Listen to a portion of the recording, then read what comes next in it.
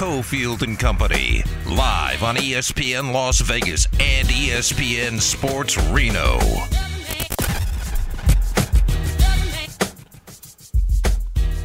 Welcome, Las Vegas. Welcome, Reno, here in the 4 o'clock hour.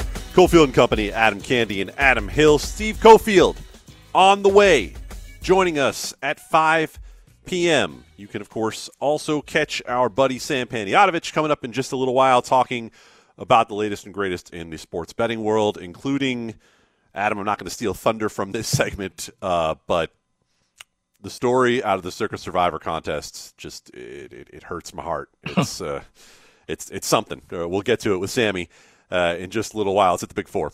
Battleborn Injury Lawyers presents the Big Four at 4.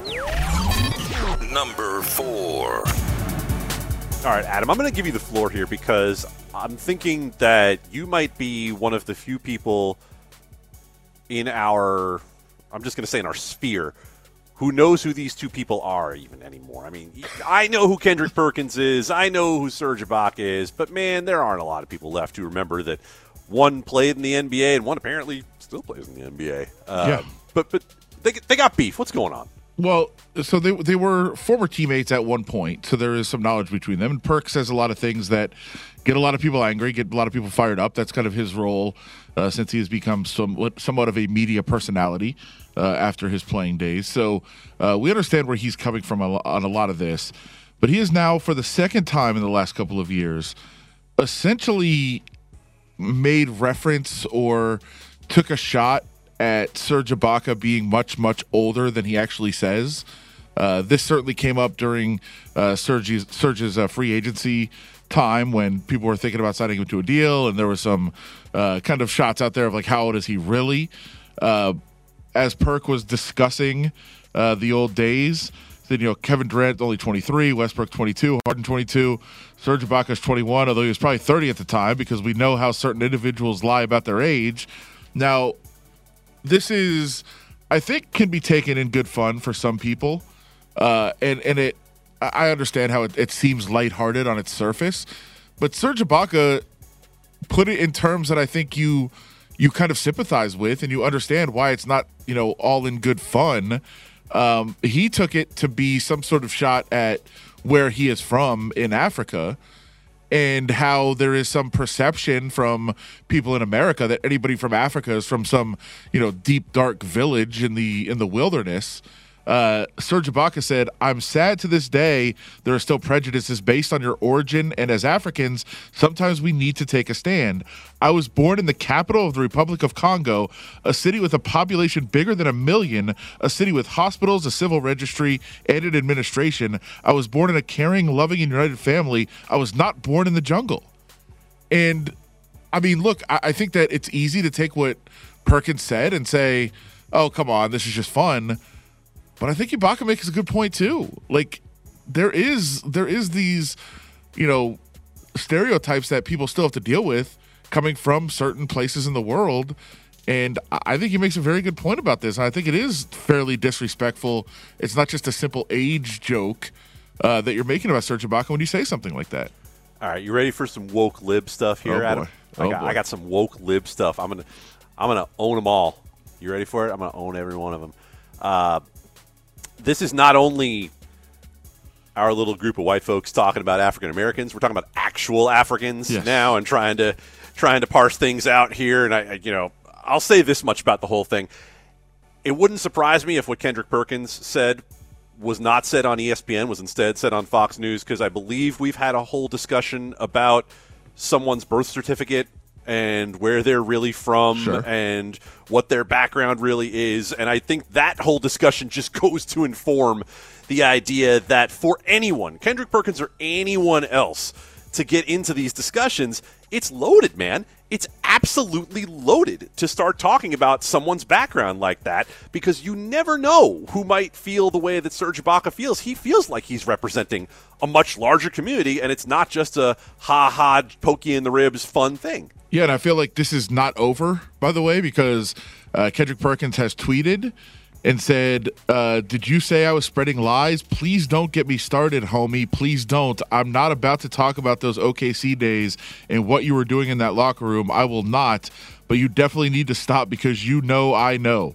Carry on, though. Hold me back. Hold me back. Hold me back. Hold me back. You're basically already insinuating things by putting this even out there.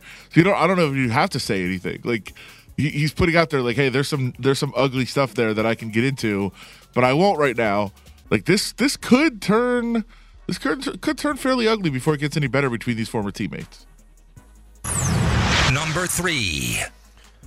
You must have thought John Von Tobel was on the show today because you wanted to talk a little bit about the Clippers. But jokes aside, this was unbelievable with the Clippers against the Pistons. Game ends up going to overtime, but how in the hell did we get to overtime?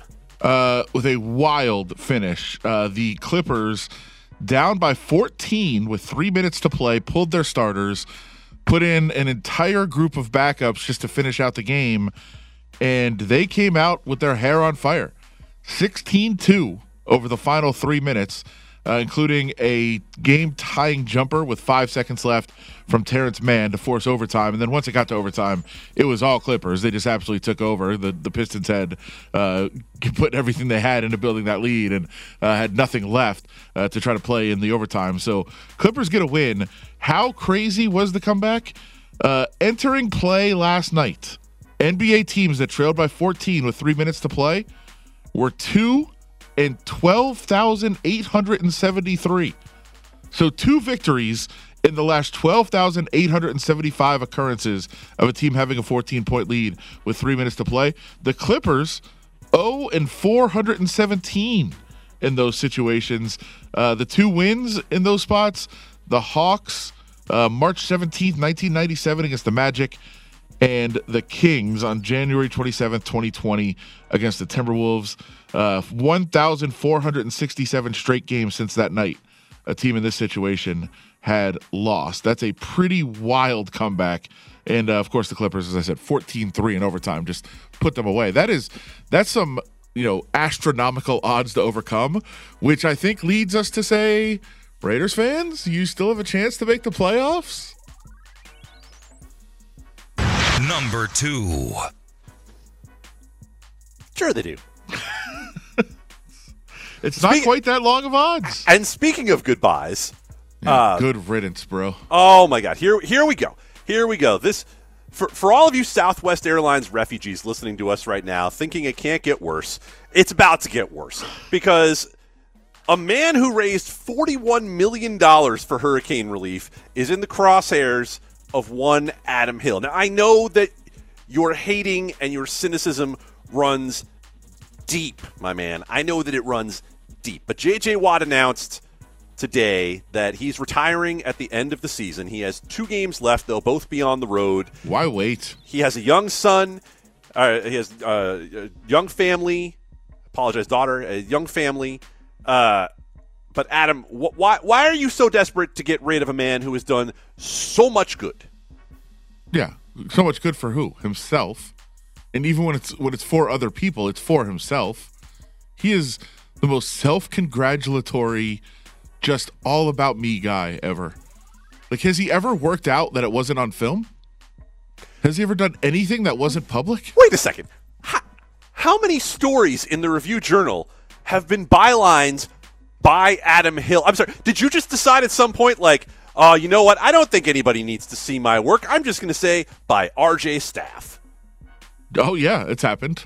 Of course it's happened. It's happened to all of us who've written for a newspaper before. But you didn't just voluntarily give up your bylines. Sure, I did. Actually, not that long ago, I wrote a story for somebody and let them turn it under their name. Oh, Kendrick Perkins. Kendrick Perkins firing shots out here. Sam Gordon, you are on notice. By the way, Sam Gordon was Bagel. Sam Gordon was Yes. Good God. Account for yourself, Gordon. For our Reno listeners that just joined us, had a long debate the other day about the pronunciation of the word bagel, and Sam claims it's bagel. That's what he said. Listen, if you're one of those folks from Reno who just hates Southern Nevada, who hates all of us down here, you're right. For this moment, you are absolutely right. If you're one of those people, redirect your rage at J.J. Watt where it belongs. No, redirect it at Sam Big Bagel Gordon. That's him from now on. Big Bagel. And by the way, J.J. Watt once again ruining Hard Knocks, my favorite show on television. This is where the hatred started. The Texan season of Hard Knocks, where like J.J. Watt was just Mr. Put me on camera and show how amazing I am all the time. He is doing it again in Arizona. It's just unwatchable. It's not even unwatchable because I watch every second of it and I love it. It ruins every scene that he's in. I can't do it. Thank goodness he is moving on, this guy. I can't take any more of the me, J.J. Watt. Number 1. 3-time Defensive Player of the Year. Multi-million-dollar charity raiser. Sure, he'll tell you about it too. J.J. Watt. 3 times a award winner. Man, the first sign we had this past week that maybe something a little fishy was going on with the Eagles and Cowboys line move wasn't actually that line move. It was the movement in the MVP market away from Jalen Hurts as the favorite and to Patrick Mahomes. I personally believe, Adam, that there's not an obvious MVP in the NFL this year. There's not that one runaway player who is so much better than everyone else, because you're going to tell me the NFL MVP needed overtime against the Texans? But apparently that's where we are right now. Patrick Mahomes is pretty much the prohibitive favorite. Well, I would argue that there is one player that is so far and away better than everyone else, but for some reason you're not allowed to win the MVP if you're not a quarterback anymore. So Justin Jefferson is clearly the MVP. I would have a hard time finding anybody that could argue that. He's the most valuable player in the league. But it's a quarterback award now, so we're going to have to go with a quarterback. And I would vote for Jalen Hurts, but the voting has coalesced completely and totally around Patrick Mahomes at this point. I think something crazy would have to happen, not only in his final 2 games, but also in the Cincinnati-Buffalo game. Somebody would have to go absolutely crazy. But Patrick Mahomes is going to win the MVP. Jalen Hurts, I think, would probably be the most deserving of the quarterbacks, and Justin Jefferson should win the award. I mean, that's where I am at this point, but I think it's going to be Mahomes. All right, let's chase this rabbit hole down, because I think if you're going to go as far as a receiver, I think the winner is Tyreek Hill, because Tyreek Hill has gotten it done with a lesser quarterback. He's gotten almost the same numbers, in fact, same yards per reception as Justin Jefferson, but he's done it having to catch passes from a guy who, concussions aside, there have been moments for Tua that have – Kirk Cousins hasn't had those moments. I think I would take Tua over Kirk Cousins. Ooh, okay. You think Tua for what? For one game to win this year? Well, what time is the game starting? And who is the concussion spotter in Miami? That's the real question. I mean, Kirk Cousins can't play at anything but 10 a.m. That is fair, and Tua Tagovailoa apparently needs a full team of independent medical reviewers, new ones, to be out there watching him, because how in the world did we allow him to go back out there again? How did this happen again? It happens once, it's bad enough. How did this happen again? Happened 2 times, can't get fooled again? Shame on me? Yeah. Fool me once, shame on whatever. Can't get fooled again. Apparently I'm the one getting hit in the head these days. Fine. Mahomes isn't the MVP. Give it to a receiver. That's where it belongs. It's Cofield and Company, live on ESPN Las Vegas and ESPN Sports Reno.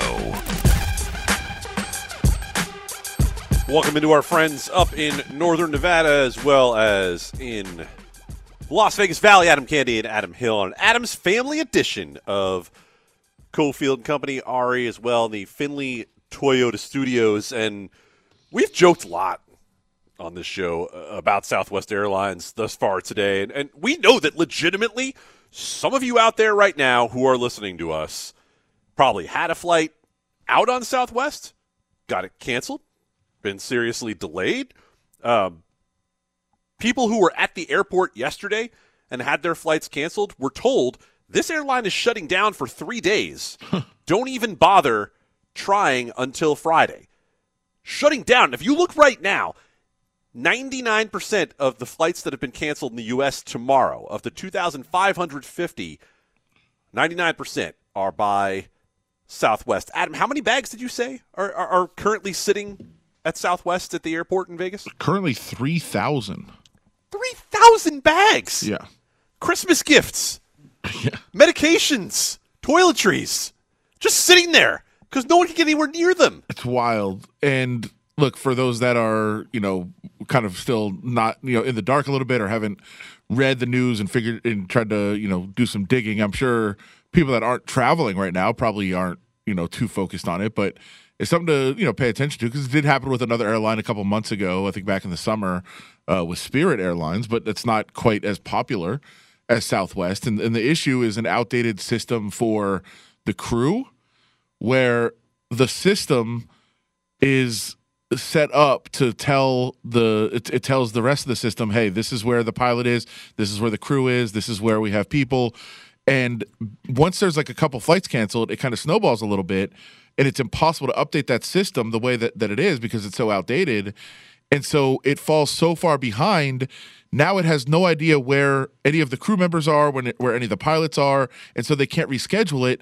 And then it backs up so far that I've seen screenshots on social media of, crew members for Southwest who have been on hold for over 23 hours trying to tell Southwest where they are so that they can stay somewhere in a room and get the rest that's mandated by the FAA. So that also plays into it.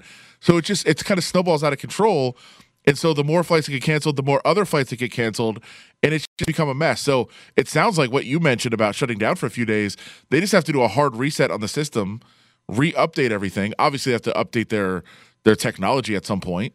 But it just sounds like a disaster, and it sucks. But I'm sure you're frustrated with the employees that are there, but it's not their fault.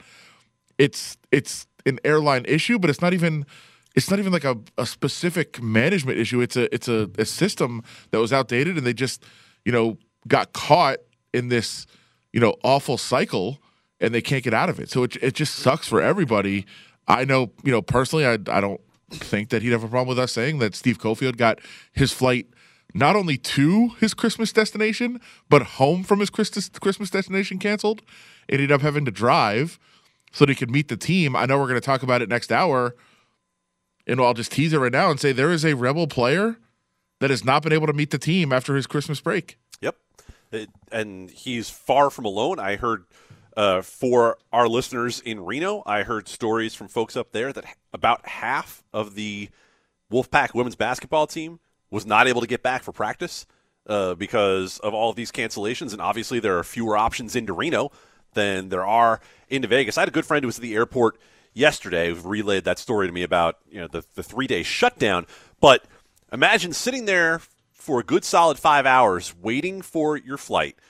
It's still on the board, right? Like every 20 minutes it's getting updated, delayed, hasn't been canceled. She watched as pilots came to the gate. 2 pilots showed up to the gate 5 hours after it was supposed to leave.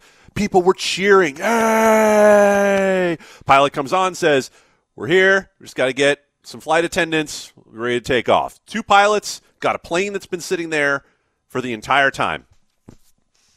And a half hour later, pilot comes out and says, well, it's your almost captain.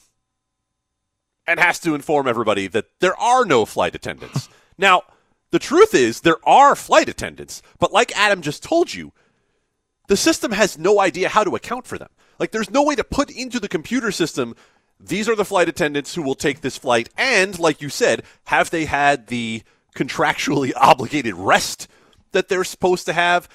Adam, you talked about a hard reset. You hard reset a computer. You hard reset a PlayStation. You turn it off, they're like, oh, have you turned it on off again? Have you turned it on and off again? You don't do that with an airline! Isn't that every IT person's solution ever? Exactly. And the first time they say it to you, you're always like, yes, of course I have. Do you think I want to look so stupid in front of you, IT person, that I haven't considered turning it on and off again? Well, apparently that's Southwest. Southwest needs to turn on and off not only the passenger system, but the crew system. 23 hours waiting on hold. And by the way, That's so they can get a hotel room paid for by the company. Yeah, some of them, I saw some of them on social, and again, you don't know for sure, but I have no reason to believe these people are lying, that they're like, you know what, I'm just going to book my own hotel room and hope that at some point down the road this all gets figured out and I get reimbursed. Like, it's crazy. And by the way, not to take shots at IT people, but I will in general. And sorry out there if you are one, because I'm sure you're fantastic at your job. It's always there's two questions. Did you try to turn it off and turn it back on? Of course. And the other one, well, what'd you do to it? Okay, if I knew that, I wouldn't have this question for you. Stop asking those questions as IT people. Look. If a doctor comes to me and I have an issue with my blood work, and they're like, "Well, what have you been doing?" You're the doctor. I don't know what's going on what's going on inside. You figure it out. That's why I'm here. You're the expert. You're not a special human being, IT person. You would just have training. You have training that I don't have. So I'm here talking to you. That's the whole concept. And along those lines, we're going to let a little bit of our IT frustration out. Hey, if you're out there and you are having a problem with Southwest, we feel for you. But please, my God, do not take it out on the person you get on the phone. Please do not take it out on the person at the gate. They have no control over anything. They are more frustrated having to deal with everybody who's mad like you than you are trying to get home. It's not their fault. No. And by the way, I did hear this little secret, so I don't want to give away to everybody, but I will. Call the international number. That's the one. Call the international number. If you are calling the domestic number for help, it's like hours and hours on hold, but the international lines seem to be wide open. They're toll free. Yep.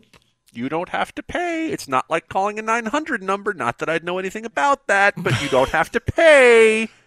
You can get answers. All right. So, Adam, I am a Southwest flyer regularly. I know you probably are with everything you've done over time. Am I right about that? Sure. Okay. Does this in any way jeopardize Southwest with you? No. Same. No. This is such an apocalypse kind of event. Like, it's a once in a blue moon thing. Yeah, I think so. I mean, it just so happened that all this weather happened on the busiest travel, one of the busiest travel days of the year, and it's, if you really look into what happened, it's this system meltdown of a perfect storm hitting at the exact same time, which is very unlikely to happen again. So, I am not like, this is just whatever. I like to look at what the actual reasons for things are. And I know a lot of people don't do that. And a lot of people jump to some other weird, crazy things of blaming all this, whatever their issue is in the world, they want to blame that for this. And I'm more of all right, let's figure out what is it? Okay, this explanation makes sense. I don't think it's going to happen again, so I'm fine with it. And if you are listening to us right now, Vegas, Reno, by the wherever way, you are. If you're somebody that's stranded and you're like, screw you. Yeah, you're not stuck at the airport. We've been. Yeah. Trust me, we've done it before. Of course. Adam and I have traveled enough. I've slept in many airports. We've done this before. But understand something. You are talking to two people who are very quick to point out flaws where we see flaws, to have cynicism about things that go wrong, to potentially inform someone who has done us wrong that they have done us wrong. And we are two people sitting here saying this like, it doesn't usually happen on this scale, but it happens. Like, and the people that you are going to encounter, that you are going to talk to about it, had nothing to do with it. No. It's a disaster, but you just said Spirit's had a meltdown. Am I going to Spirit? Am I taking my business down the road to Spirit? No. Yeah, I am. I'm not, because the Southwest is the same airline where I had a flight a couple weeks ago where I showed up 2 hours early. They were just about to close the gate on the one that was leaving right before, and I walked up. I was like, "Hey, got any seats on that one?" They're like, "Are you A-list?" I'm like, "Yeah." Like, "Yeah, come on." Easy. Well, easy. I'm Team Spirit. I'm not going to hate on them. But can I do another public service instead of not just the international number? If you're stuck at Harry Reid, the walkway between B and C concourse is the best place to sleep. There are whole places to like counters with power outlets where you can set up and no one will be around you. Yeah. No one will bother you. It's fantastic. They have there are great vending machines over there. There's an M&M's vending machine right in the middle of the whole thing. No one will bother you. We're giving up way too much information. And by the way, that's our local airport. I can tell you at probably 30 different airports where the best place to sleep is. That's how much we've been affected by these things before. So we're speaking from experience. And like, look, it sucks. We're not big timing you. Sucks. I promise we're not big timing you. We are speaking as your compatriots. We are speaking as people who have been there, who have been stuck in these situations and had absolutely no recourse, who have bought extra tickets beyond the ones that we had to try to get somewhere because we had to get somewhere. And we've been there. We feel for you. Whether you're in Vegas, whether you're in Reno, suffering with it right now, we feel all of it. If you're a Raiders fan suffering through all of it, you are dealing with even worse right now after what you had to watch on Christmas Eve. You were probably stuck in an airport watching the Raiders and the Steelers, and that sounds like the worst possible outcome. We've lost a number of close games, and I think we need to do a better job of executing our job consistently. Like you said, we disappear on some drives or don't execute at critical situations in football or turn the ball over, and I think we did a better job of that in the middle of the season where you saw us win some close games, and then the past few weeks we haven't been able to do that. So really we have to make sure we play our best in situational football, the offensive line, the running backs, but if we did a better job of that and continue to do a better job of that, we'll win games and win up 1-4 games. It's Cofield and Company, live on ESPN Las Vegas and ESPN Sports Reno. Voice of Mick Lombardi, offensive coordinator for the Las Vegas Raiders, coming off a 13-10 loss in Pittsburgh that all but ended their playoff chances, although Adam, I think, tried to give y'all a little bit of hope earlier because that's what he does. He's a man of 0.9%? Yeah, I mean, definitely Jim Carrey, so you're saying there's a chance. I got it. Cofield and Company on your Tuesday afternoon, 10 minutes away. Sam Panayotovich is joining us for his usual Tuesday spot. What happened in the Circus Survivor contest that lost someone, well, not lost, I guess, cost someone millions of dollars? The Raiders happened. Yeah, it's kind of where we were headed with this whole thing. We will talk to that noted betting prodigy, Sam Panayotovich, about that. Superstar Sammy. I've read all these things. Yeah, I've read they're in the rags. Raiders are in the rags a bit right now, my friend. They finish Niners and Chiefs. That's not the most encouraging thing you could say to a Raiders fan who is trying to feel good about that 0.9%. And you heard there from Mick Lombardi, Adam. Obviously, you've already heard that about situational football. They're close. The situations just haven't gotten it done in the big moments, and the latest of those was Derek Carr with a wide-open Hunter Renfrow to potentially put the Raiders at least in range for a tying field goal against the Steelers, firing it over his head for an interception. Let's just get to the general conversation before we bother talking about Derek Carr in particular, since that's the subject of the day. But last year, the Raiders were 7-2 in one-score games. They had a lot of these things break their way. This year, not as much success in the one-score games as they had last year, although they still have had some breaks go their direction. So how different is this year's team than last year's team if we're in the same situation where we're talking about flips of the coin in certain situations that determine whether or not they win? Well, I still believe this year's team is better than last year's team.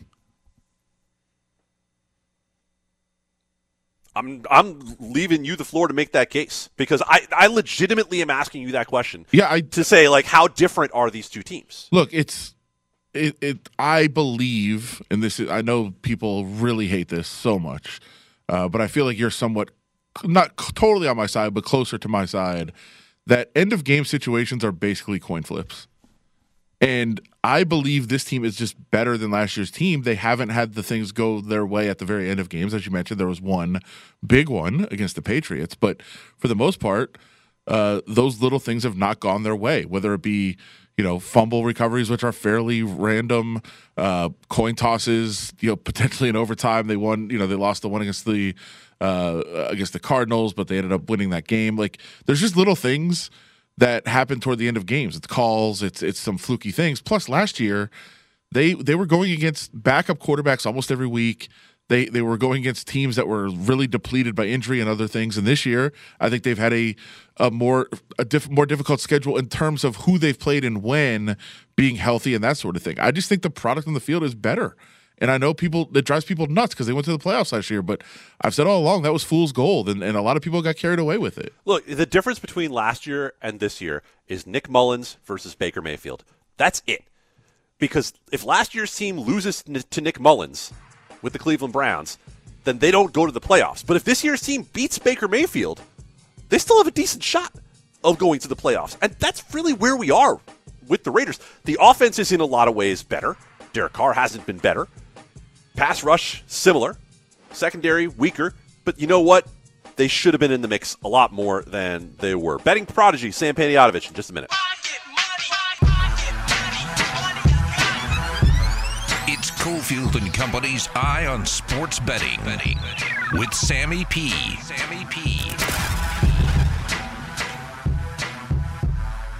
Cofield and Company, Tuesday afternoon.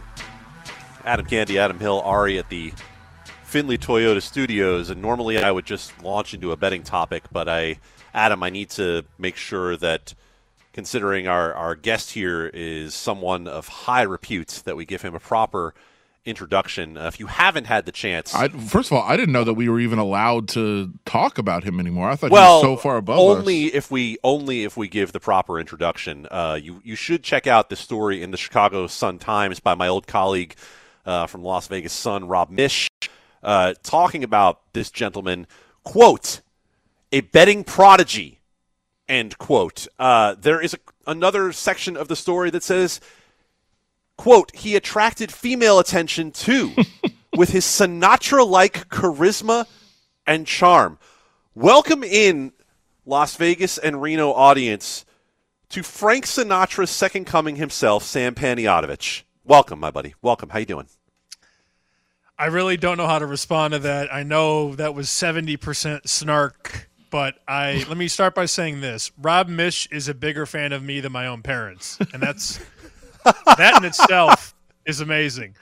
The second thing I wanted to say is that this is the 52nd week of the calendar year, and yours truly has appeared on this program in 52 of 52 weeks. How about that? Oh, Southwest is jealous of your kind of consistency, sir.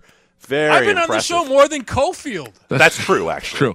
By the way, does that change now? I mean, this has elevated you into a new stratus. No, this will not change. This is one of my favorite parts of the entire week. Wow. You know that. I am not pulling chains. I love to pull chains, but not on this program. Oh, wow. I was assuming that you were just moving on up to bigger and better programs. Sure. Like maybe JT was just going to own you from here on out. If you want to send Ari to pick me up at the Super Bowl, that's a different – I mean, we can have that conversation. Yeah. Maybe I should start asking for more stuff because I will see you guys for the Super Bowl in Vegas. I fly in on Thursday, so if you want to send Ari to pick me up, that'd be great. That's your own loss if you want Ari to pick you up. He'd probably get lost, so we're not going to do that. Well, we can't do that. I do have a problem with Mr. Panayotovich, I'll call him because he's way above us now. First of all, you're sending a tweet as you're going on the air. Very good at multitasking. Yep. Are you trying to jinx my Michigan Wolverines by saying they are going to win by 3 touchdowns? No, not at all. I have broken this game down every which way. You know, you obviously want to see which players are available in the big games, which guys are going to be hurt, which guys are going to opt out. And that's not really an issue, I guess, for Michigan or TCU because by all accounts, both teams are trying to win this game. Just answer me this. Let me throw this at you, Adam Hill. In what area of the game does TCU have the edge? I don't think any. That's my point. I mean, look, TCU's had a great season, and we applaud them going 12-1, being better than Oklahoma, the Pokes, Texas, Baylor, Iowa State, Kansas State. That's awesome. I mean, their win total was 6.5. So to go 12-1 with a total of 6.5 is remarkable. But now they face arguably the most complete team in football. Michigan's better on offense. They're top 10 efficiency. They're better on defense, top 5 efficiency. Better special teams. I believe a better coach. And, the one thing about Harbaugh, he got a lot of crap a couple years ago, 2-3 years ago, when he was losing all the time to Ohio State. He has instilled, or reinstilled rather, a toughness and a physical style of bully ball that would make Bo Schembechler proud. They have dominated all season on the line of scrimmage. They dominate on the O-line, on the D-line, which makes life easier on the skill positions and the secondary. And I don't think that's going to change under the bright lights on the big stage. I honestly think this is like 38-13, 38-17 Michigan. And you know me, Hill, I don't like favorites. I think this is a blowout. I like it. I hope you're right. We'll find out based on the article. I think 80%. I think I saw was your percentage back when you were a kid. I hope that's still continues. Don't misquote me. Reread it. You said you weren't 80%. You were like 3 out of 5, 4 out of 6 per week. Yeah, no big deal. I read the article. I actually very much enjoyed it. We're joking about it. I thought it was very good, and I thought it was very good to see you get your respect as what you are. Wait a minute. 60%, 80%, the same thing. I could get a job at pregame with those numbers. No comment. Tremendous. Yeah, I'm not surprised. Sam, what on earth happened in the circuit contest this week? This was wild. Yeah, I saw that somebody almost forgot to submit the pick and then had to scramble in and get the pick in. And then if one of the games was I can't remember which game because I was commuting back from Chicago in a blizzard.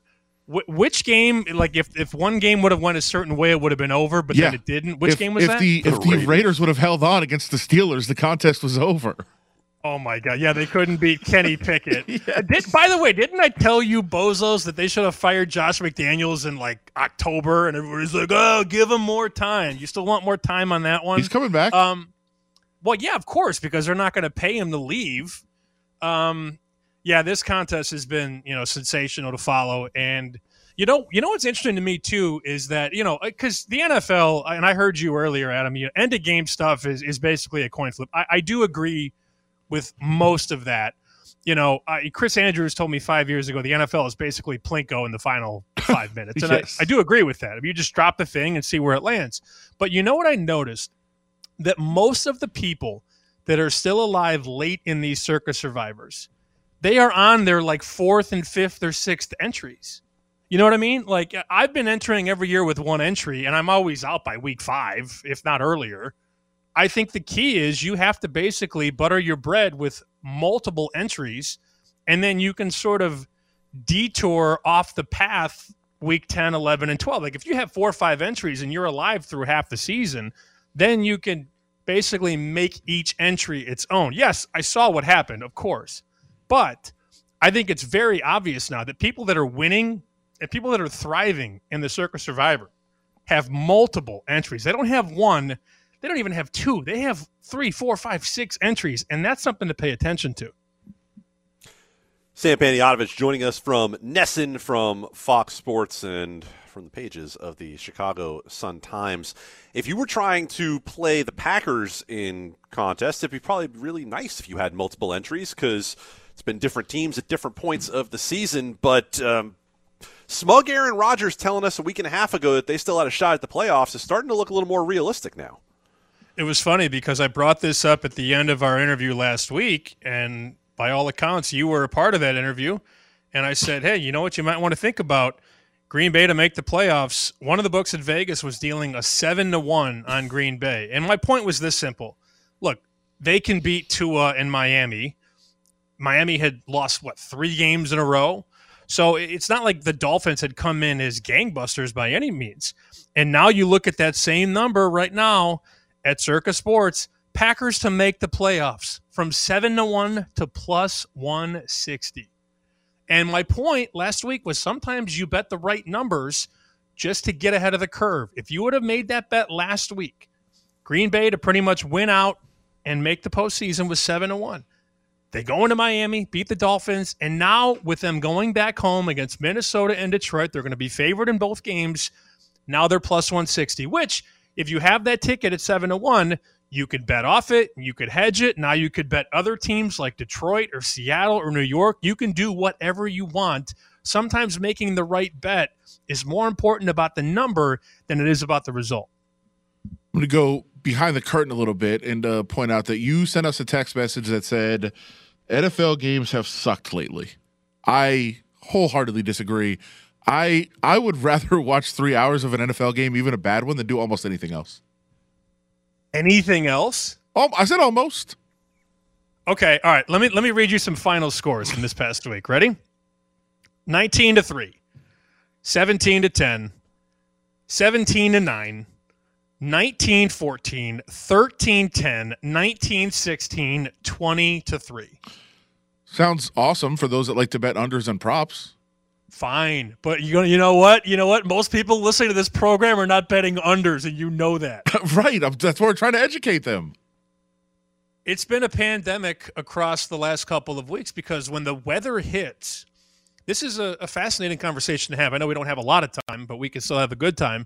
How low do you make a total in Pittsburgh when it's 24 degrees with 20-mile-an-hour winds and, two offenses that aren't that good? Like that total in Pittsburgh and Vegas, I believe the total closed at 37 or 38, and they weren't even close. I mean, they had 13 points at half, and it was never in doubt. That under was never in doubt. And I think these books, honestly, I don't think these totals in mid to late December with all the weather and wind and snow, I don't think the totals are low enough. And clearly, I just gave you 5 or 6 games that were absolutely atrocious to watch. I mean, you hit on, talk about 37. What about what we had in Cleveland? That thing touched 31 at one point and still went under all numbers. Yeah, it's tough because fundamentally I have sort of built my handicapping around, I can't go under this number because it's too low. And damn it, it wasn't low enough. It opened 35, got down to, like you said, 31. It was basically an Army-Navy total, and it still didn't matter. And how about this? It's 0-0 at the end of the first. It's 10-3 at half. Nobody scored in the fourth quarter. Deshaun Watson, which I remember I was listening to this show a month ago, and Adam said, I can't wait to bet against Deshaun Watson when he comes back. And if you've done that in the last 3 weeks, you are up money. And I'll tell you what, there's a really good chance they lose the next 2 games at Washington and at Pittsburgh, but you're still basically paying the price like Deshaun Watson is a Pro Bowler, and clearly he is not. Yeah, and I can't wait to bet on him next year, by the way, because he'll be good again, because he's very, very talented. He just hasn't played in 2 years, so that'll be something to keep in mind. The bartender is always a source of great information, especially the wrong information, and especially lately, he is struggling, man. And it's starting to get mental for him. I mean, it's always mental with him, but this was a guy, and I was saying this on Chicken Dinner. I'm like, just give it time. Because there was a stretch when he was about 14-8 or 14-7. I can't remember exactly. And then everybody's like, oh, the bartender's better than you, Sammy P. You suck. And here we go. The bartender has lost 7 of his last 9. He is back under 500 where he belongs. All time, he's 50-66, so he makes you money if you fade him. And now, Adam, he doesn't know what to do. He has no – up is down, left is right. Everything is backwards. And now, as we head into the playoffs, this is where we want the bartender. Like, he's gonna bet the Packers week 1 of the postseason they're going to get killed. Like, he is not in tune with reality right now, and that's good for everybody else. If you go right now to the Chicago Sun-Times, Stop. You can read about young Sinatra Sam Panayotovich before he was Sinatra. You can read about phone calls to the Panayotovich home where they asked for Sam, but people didn't realize at the house they weren't asking for Sam's dad. They were asking for a high schooler named Sam Panayotovich to give them their tips, and you get them, Las Vegas and Reno, here for free, from a betting prodigy named Sammy P. For gracing us with your time, sir, for 52 consecutive weeks. Thank you. What an intro, what an outro. I got to grease your wheels, too. Thank you for that. Every now and then, boys. Every now and then. Steve Cofield joins from San Jose in just a moment as Cofield and Company rolls into the 5 o'clock hour.